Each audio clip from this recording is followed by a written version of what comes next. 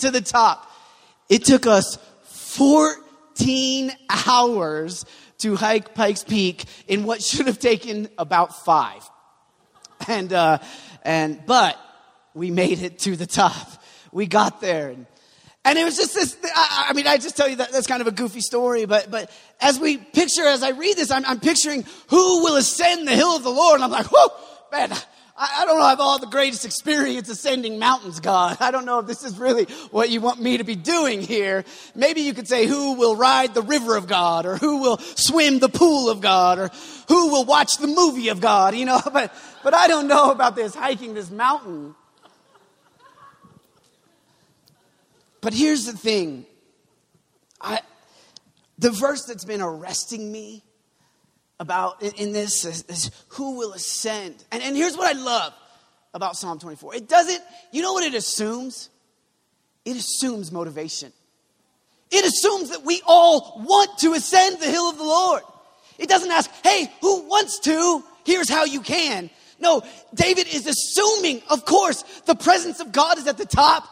Who can, who may, but we all want to. It assumes that if we have encountered him, if we have tasted and seen, then we know, I am willing to go to the top.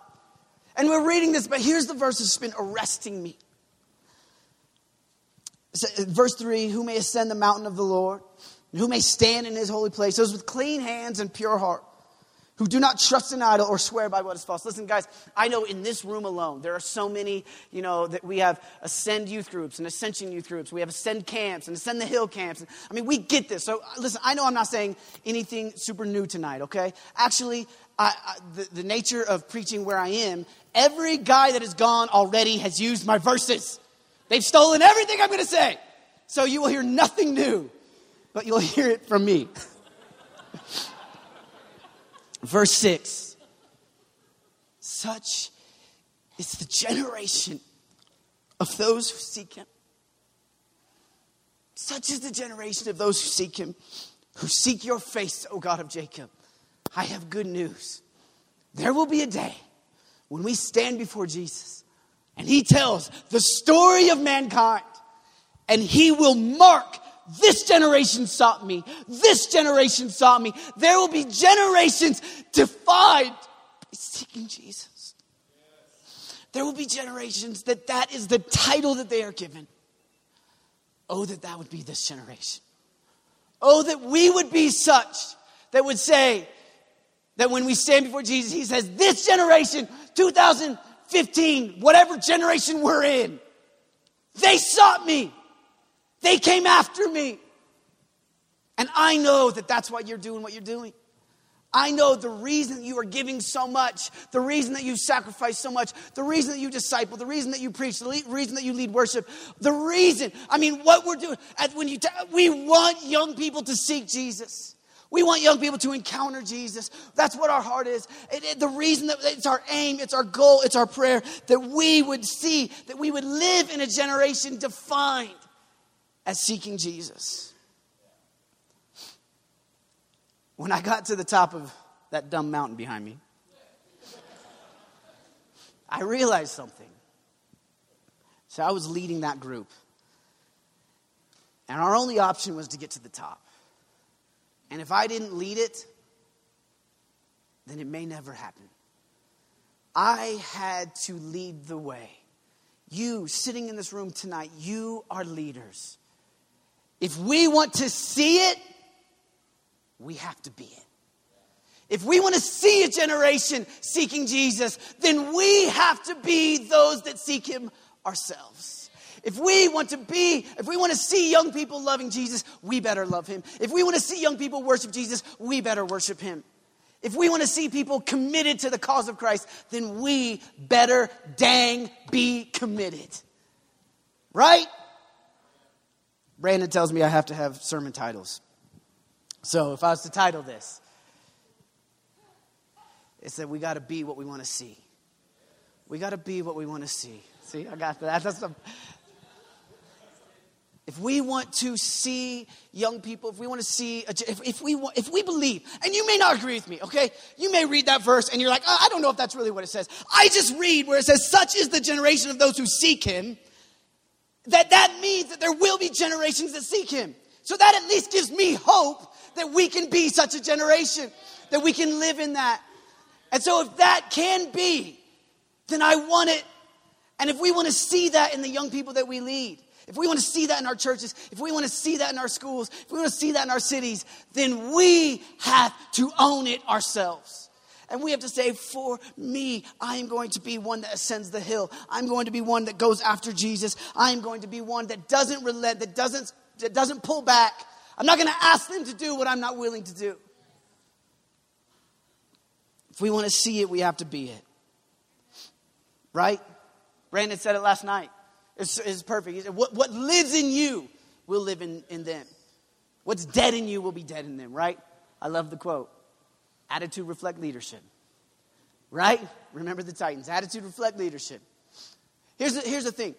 As leaders, I believe that, there's kind of the idea that you'll hear a lot, that what you as a leader will do in moderation, that they will do in excess. It's interesting, though, because I think it could apply the other way as well. Here's how I would say it. What you, as a leader, where you compromise in moderation, they will compromise in excess. And where you sacrifice in excess, they may sacrifice in moderation. As leaders, it's our job. If we want to see them come after Jesus, if we want to see them, we got to run harder. We can't have certain standards for ourselves that are less than what we have for them. We can't say, oh, but I've paid my dues. I went through the teenage years passionate for Jesus. So I did it then, now you can do it. No. If you want them to do it, then we got to do it now. You have to be passionate for Jesus in your 20s and 30s and 40s if you want them to be passionate for Jesus in 13, 14, and 15. So it's not that we can't. Listen, if you want them to fast a day a week, then fasting should be a regular part of what you do. If you want them to pray for 15 minutes, then let's take the burden that we're going to pray for an hour.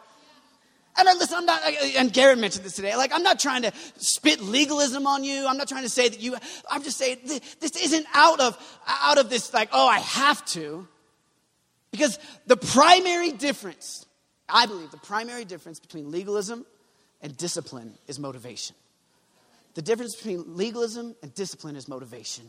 And our motivation is not that we're trying to earn our way. Our motivation is not, I have to do this. I have to work hard so that maybe if I do it, just grit my teeth and bear this, and then maybe my students will be good. No, we as leaders, we as people have been given the invitation ourselves. Seek me, find me. He's our motivation. He's who we're running after. He's the one. So how dare we be like, it's just legalism to do all these things to try to find him. No, what? Jesus is available.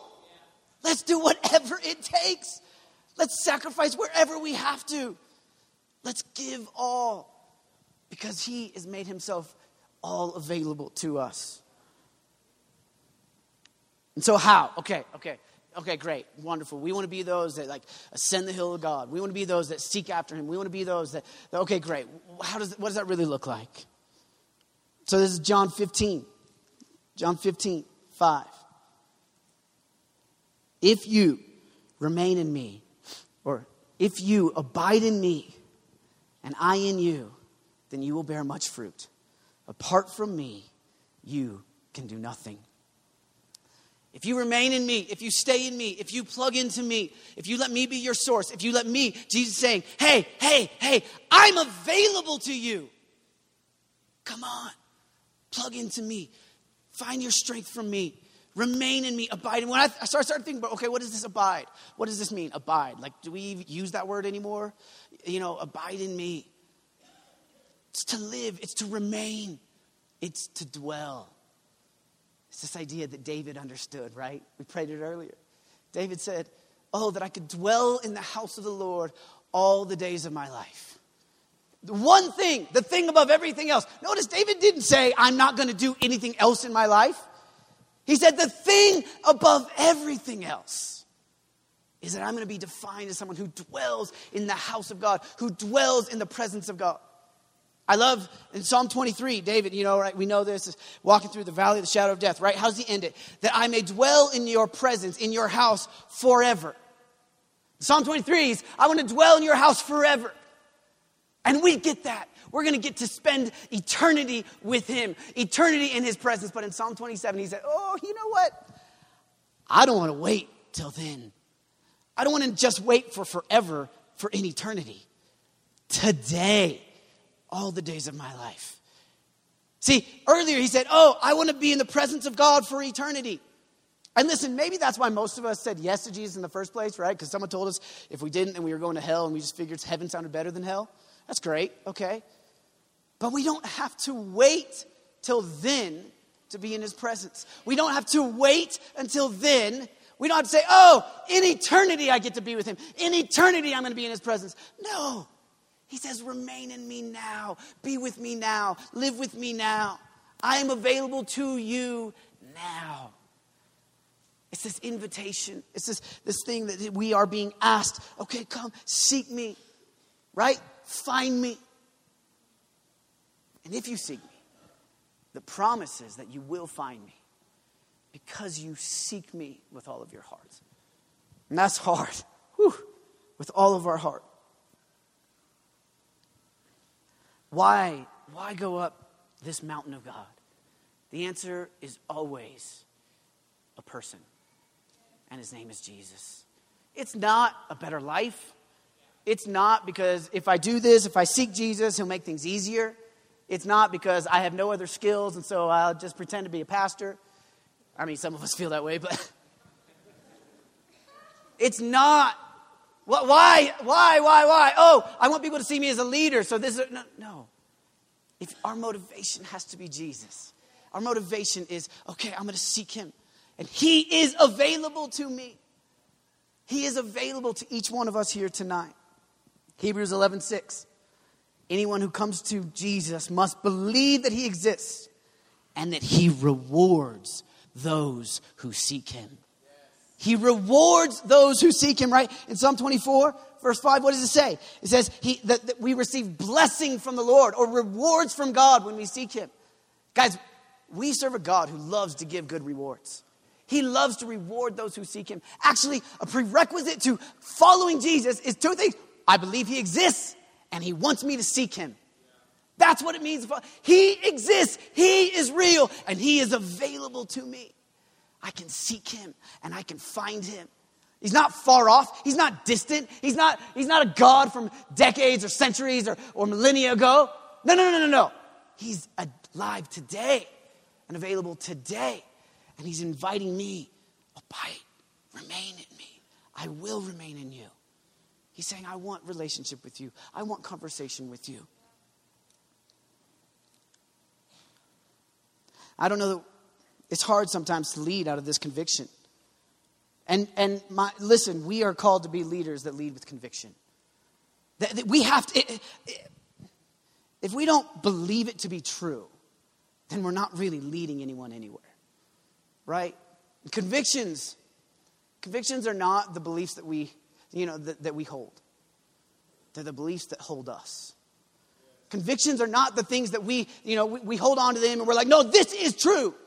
No. Convictions are the things that hold us and that we can't shake and that we can't get rid of. And we are willing to give everything and we are willing to sacrifice for and we are willing to take a lower paying job for and we are willing to work more for and we are willing to do less for. We are willing to say, I believe this so much that I'm not going to live in the rat race of the world. Listen, I look at you guys. I see so much talent. I know that you guys could be doing so many other things.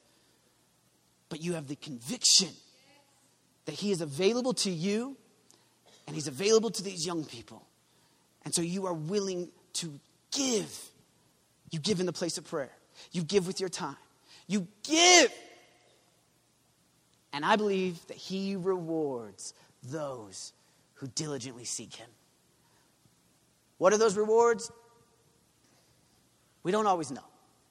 Are they all here? I don't believe so. I think we aren't ultimately living for these mere 70 years that we have. But I do know one reward that is the reward above everything. And his name is Jesus. And he is alive and well. He is active. And he is saying, come after me. I'll give you myself.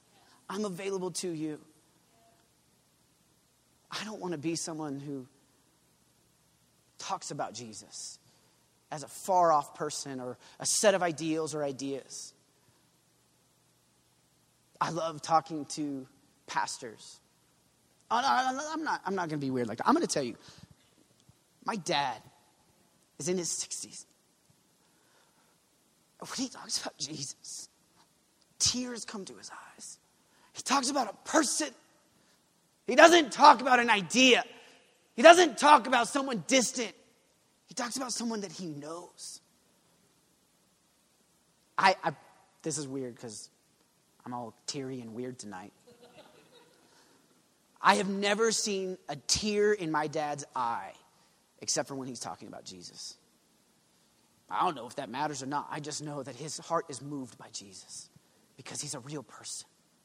Because he has experienced him for himself.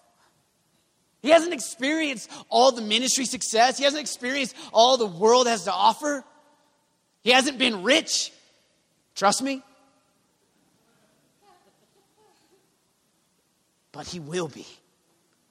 I have no doubt that he will be filthy, stinking rich in heaven for eternity. It's easy to say. It's hard to do. It's easy to say, oh, seek Jesus. Follow after him. He's the goal. He's what we're going after. Yeah. Woo, we love it. It's hard to do tomorrow when you're driving home, right? And someone cuts you off. It's hard to do when there's a lot to get done and a lot of pressures and a lot of busyness. And this has been a crazy year for Amy and I. It's been a year of us wrestling with the Lord and what are you doing? And we've had new ministry opportunity, which is great. But it also means new pressures. It also means new responsibilities.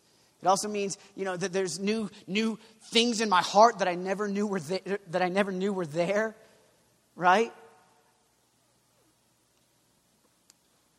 I became a dad this year. Okay, that's crazy. All of a sudden now I worry. I never worried before. Like now all of a sudden I'm like worrying about things. I'm like, what am I going to do when I'm 40? God, am I going to have a job? I got to provide for this kid. I never worried about that. Now I got worries. I got pressures. Right? We found out, he's perfect. He's beautiful. We found out this week that for some reason he just decides to hold his breath at night and his brain doesn't always trigger him to breathe. And I'm like, now I'm staying up at night watching him. Are you breathing? Are you breathing? Guys, seriously, we put this little machine on his foot to see how much oxygen is in him. Guys, it's the worst thing ever because I just watch it all night long. And it's like when it's a good number, I'm like, yeah. And then it goes down, I'm like, no. It's like I'm cheering for a game. It's so weird. I should be sleeping. The doctor's like, okay, we're going to run this test. And here's what you need to do. You need to get him really asleep and put him in his car seat. And you want to make it as hard for him to pass as possible. I looked at her. I was like, that is not my job. My job is to make him successful. I want him to pass. That's what We've been given opportunity with desperation. We've been more continued opportunity with DLA. We're excited about what God's doing here at New Life with prayer. Those are great things, but man, they sure do bring up insecurities. They sure do bring up pressures. They sure do bring up all these other things. And the first thing that goes? The first thing is my intimacy with Jesus. Because I get so busy. I got so many things to do. And so it begins to become so easy for me to just rely on yesterday's revelation. So easy for me just to be like, oh, okay, it's what David talked about this morning. Oh, I preached this sermon before and it was alive in my heart. And I don't know if it's still it was kind of heresy then, but I'll tweak it now a little bit, And maybe it'll still, I'm just joking. I don't try to preach heresy. And so I tried to, what was alive before? And then maybe it's just so easy to just let my purposeful and intentional conversation with Jesus decrease because I got so many things to do. And here's the thing. They're really good things. There's so many really good things to do.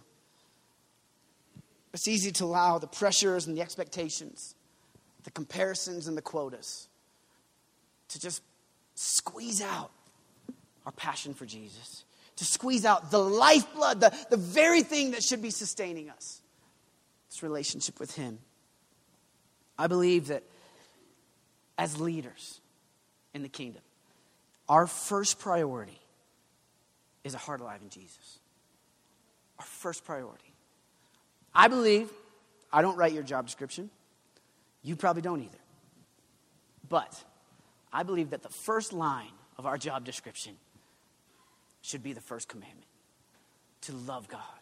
That our heart, so whether it's not really our job, but it is our job. It is what we're called to do. We said, this is the priority. This is what I'm going to rearrange my life to make sure is happening.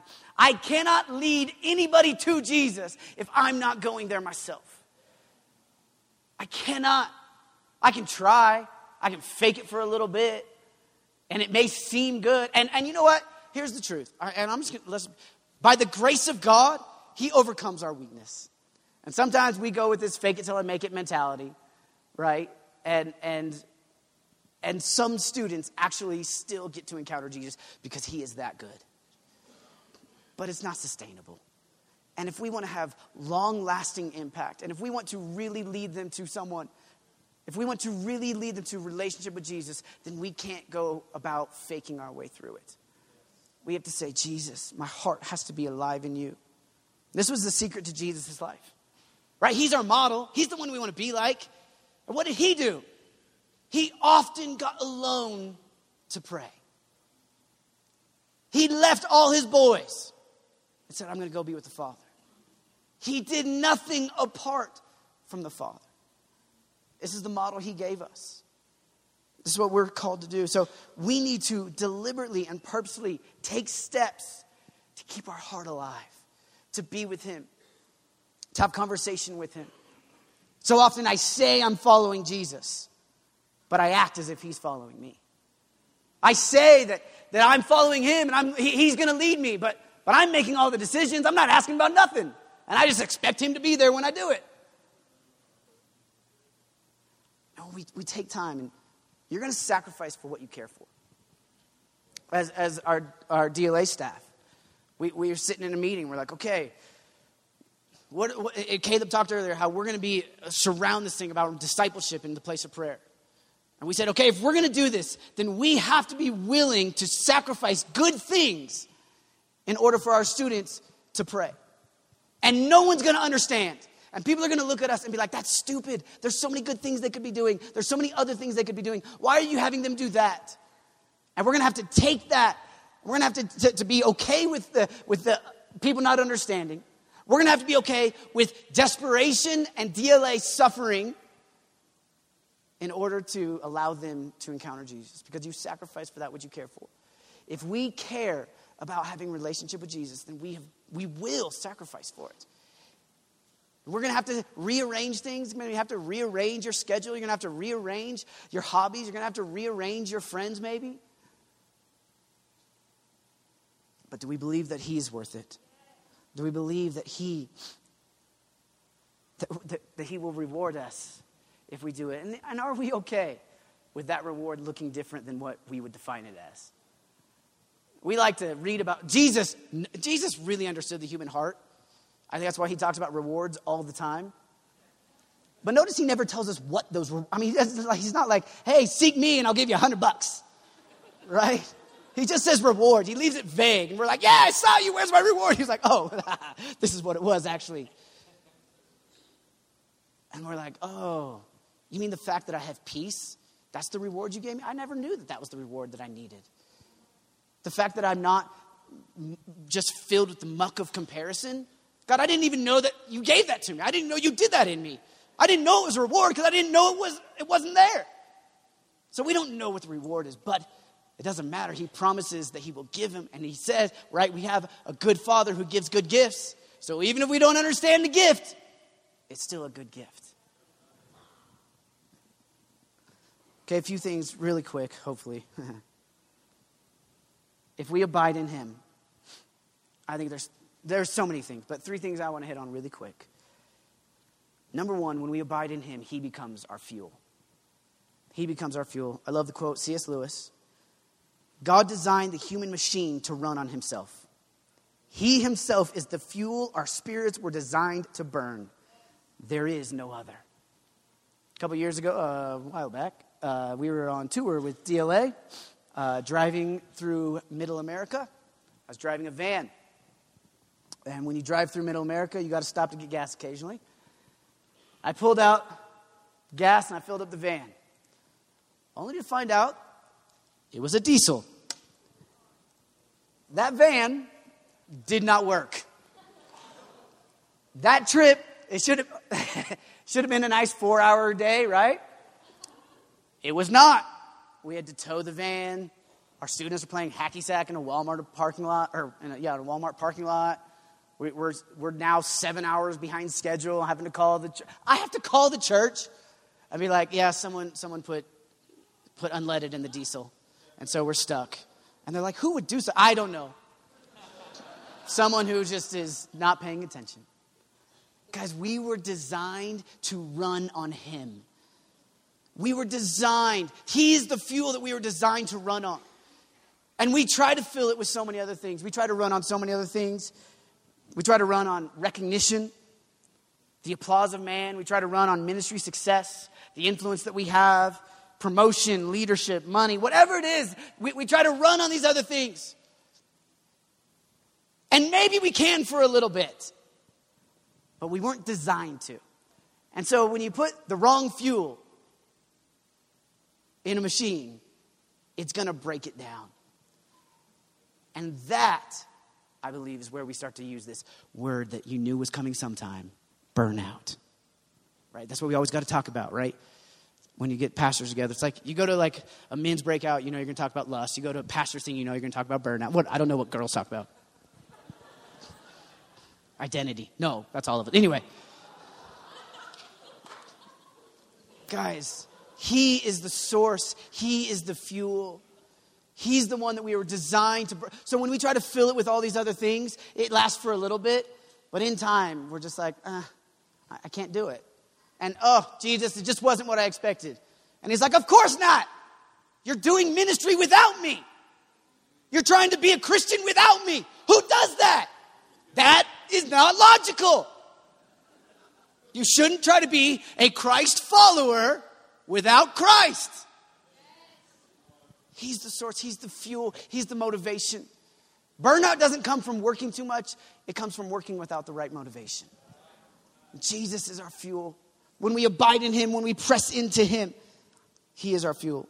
Number 2, he's the one that brings the fruit. Abide in me, I will abide in you. You will bear much fruit. The prerequisite to fruit is not your great idea. It is not the next trend. It's not that you're super cool. It's that you've pressed into him. You've plugged into him. I had a conversation one time with a youth pastor who told me he watched hours of MTV every day so that he could stay relevant. Someone should tell him that the very nature of watching MTV now makes him irrelevant. I had 3 youth pastors. One of them might be in this room, so I should be careful. Listen, those guys didn't scratch cool. They didn't come close to cool. But do you know what they did? They loved Jesus. And for some reason, they loved me. And it changed my life.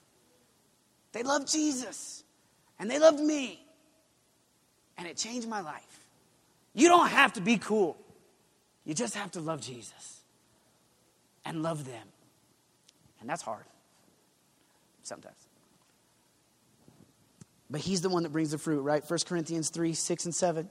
I planted the seed, Paul says. Apollos watered it. But God has been making it grow. Neither the one who plants nor the one who waters is anything, but only God who makes things grow. Don't get too excited when your ministry starts to explode. Don't get too depressed when it's not. It ain't up to you. It's up to pressing into him. Letting him be the... Listen, some of you guys are just planting seeds right now. Those are seeds of discipleship, seeds of prayer. You're just planting seeds. And you will likely maybe never see that fruit. Some of you, you're just booming. And you're like, woo, what I'm doing's working. Don't get so big on yourself. Someone else planted those seeds. And Jesus is the one that makes them grow. Caleb talked earlier, we're doing 60 hours or so of prayer in this room each week. I love that. That's awesome. I want to keep doing that. I want to do more. Because we are standing on the shoulders of giants. Those that have gone before us, that have paved the way. I talk about it all the time. I have an incredible family. I have brothers and sisters that love Jesus. I have parents that love Jesus. I get to drive down the road that they paved. I don't need to take credit for anything. I just, some plant, some water, he makes it grow. We need to look, Jesus, every piece of, I don't want fruit that I make grow. That would be weird fruit. I want it to be you. If the fruit that your students are showing is that they dress like you, who cares? If the fruit that they're showing is that they talk like you, okay. If you talk about Jesus, we're not looking for fruit based on what we can do. We're looking at fruit because we have plugged into him. And therefore, he's the one that brings the fruit. He's the one that makes it grow.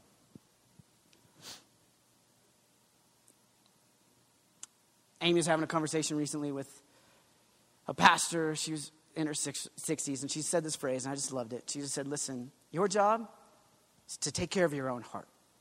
He'll take care of your ministry. Your job is to take care of your heart and let him take care of your ministry.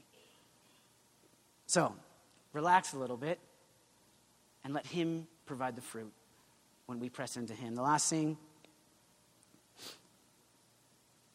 he is our fuel. He provides the fruit. And for you, he makes you fearless. What do I mean by that? John 15:9. As the Father has loved me, I love you. Now remain in my love. Abide in me. Jesus says, hey, listen. As much as God the Father loves me, that's how much I love you. Now, let that define you. Let that be your motivation. You don't care so much about what other people are saying. When we begin to know, when we're loved, right? I joke about this all the time, right? With young people. Like, we like to be liked, right? You guys don't understand this, right? Because you're my generation. Okay, so when you were in school, right? Remember those little notes we used to pass, right? You get a note. Do you like me? Check yes. Check no. Check maybe. You know what I'm talking about? And what happens? You're like, who is this person? Maybe.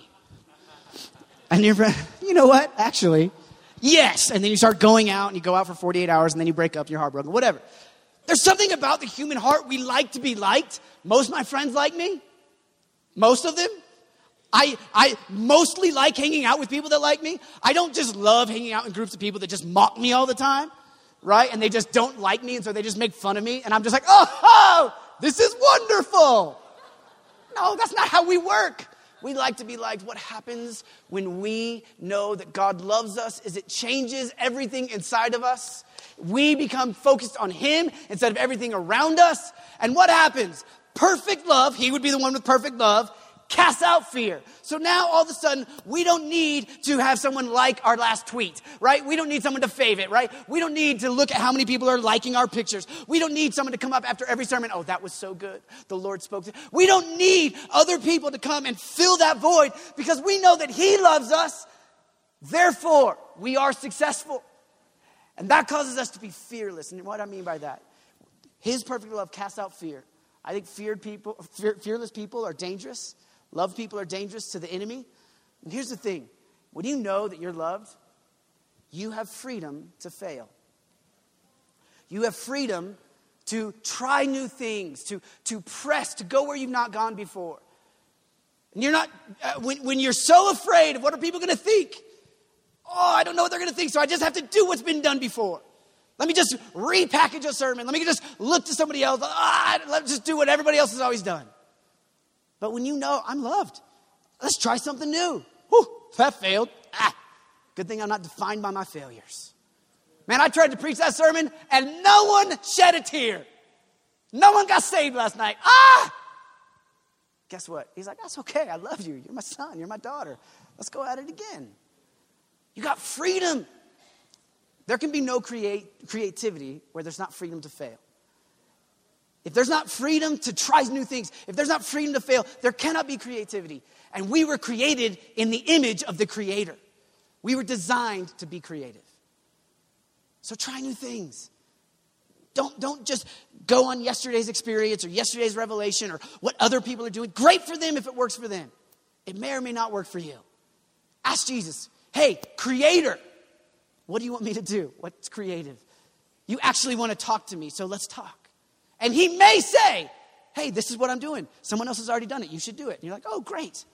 Or he may say, hey, this is something new. Try this.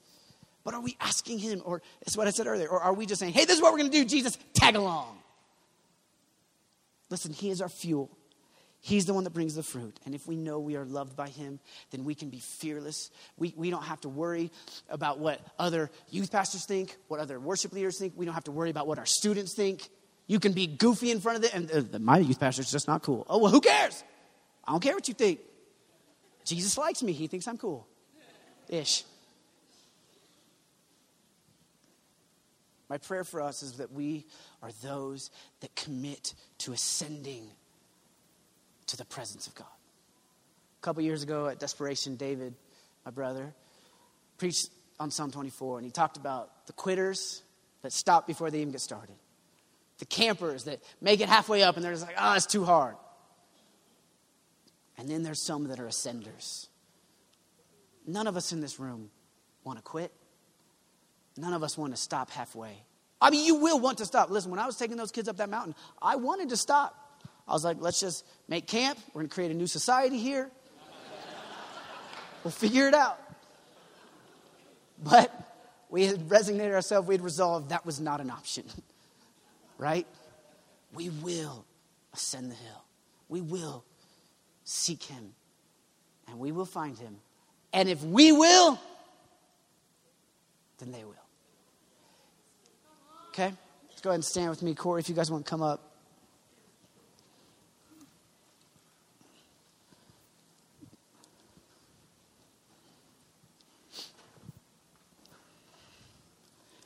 I want to encourage you tonight that Jesus is worth the journey. Jesus is worth whatever obstacles we face. Jesus is worth whatever mockery comes our way. Jesus is worth the difficulties. Jesus is worth it all. And I'm not trying to paint a picture like it's all bad days. Guys, I have had far more good days than bad days. But the bad days are the ones that we tend to remember, huh? But he's worth every moment. He's worth every trial. He's worth it all. And he is faithful. And he that started the good work, he will be faithful to complete it. Guys, here's the truth. I believe. The beauty of what we get to do is that, and this is, again, David talked about this morning. We're a part of a much bigger story. We're a part of a story that God is telling. And it's not mostly about us. We're mostly concerned with our part. But we are a part of a much bigger story. But here is the beautiful part. He has invited us to play a role. What? He could have, he's telling this grand story. And he's invited you to be a part of his story in your church. He's invited you to be a part of his story in your city, in your state. Man, if that doesn't give you value, I don't know what does. The one who is writing the grand story has actually invited me to be a part. I have a role to play, and he's going to tell my story too.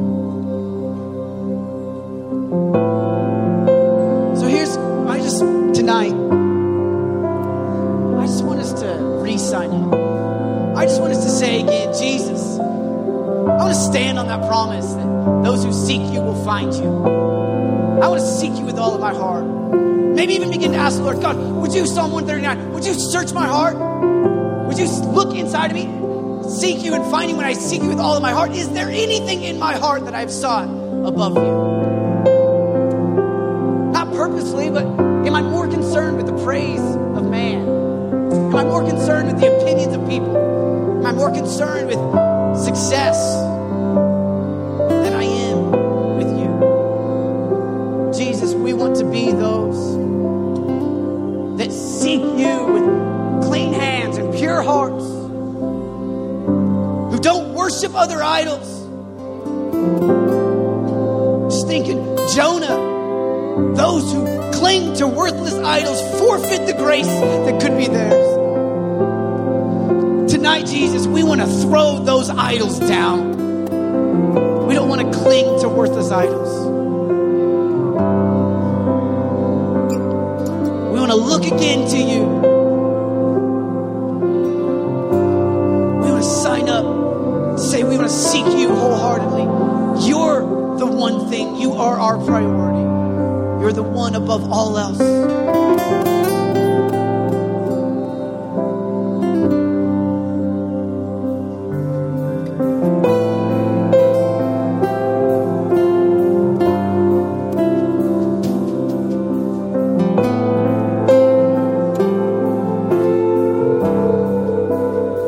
Jesus, I pray tonight that we would have fresh revelation of your worthiness.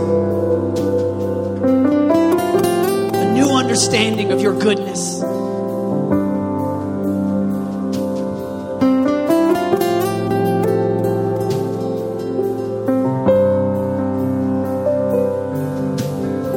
Let your presence rest in this place.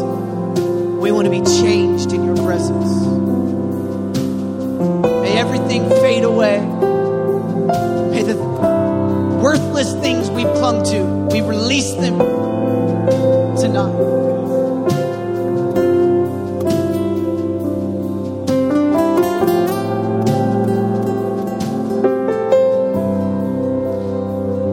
I know there's response times that, I don't know, you may not feel this way, but there's things that we kind of give a response to, and it's like, well, everybody should want this, okay? But I want to real specifically tonight, if you would say, I need an injection of life to seek him. I want to seek him with all of my heart. There's maybe been some things that I've held on to that have kept me. There's maybe been some things that I've actually, you know what I say, maybe I have settled a little bit. Maybe I have shrunk back a little bit. I don't know what it's going to look like, but I want to sign up again. Tell my heart, seek his face. Your face, God, I will seek. If you want to sign up for that again tonight, and you know, like, not just I want to, I need to. I just want to ask you to raise your hands. Just as a sign of surrendering again to him. Jesus, we seek you. We want to find you, but we seek you because you are worth it. We trust you with whatever that looks like. God, I pray for my friends here tonight. I pray for hunger to arise, passion to be renewed. I pray for grace to sign up again, to seek you with all of our heart.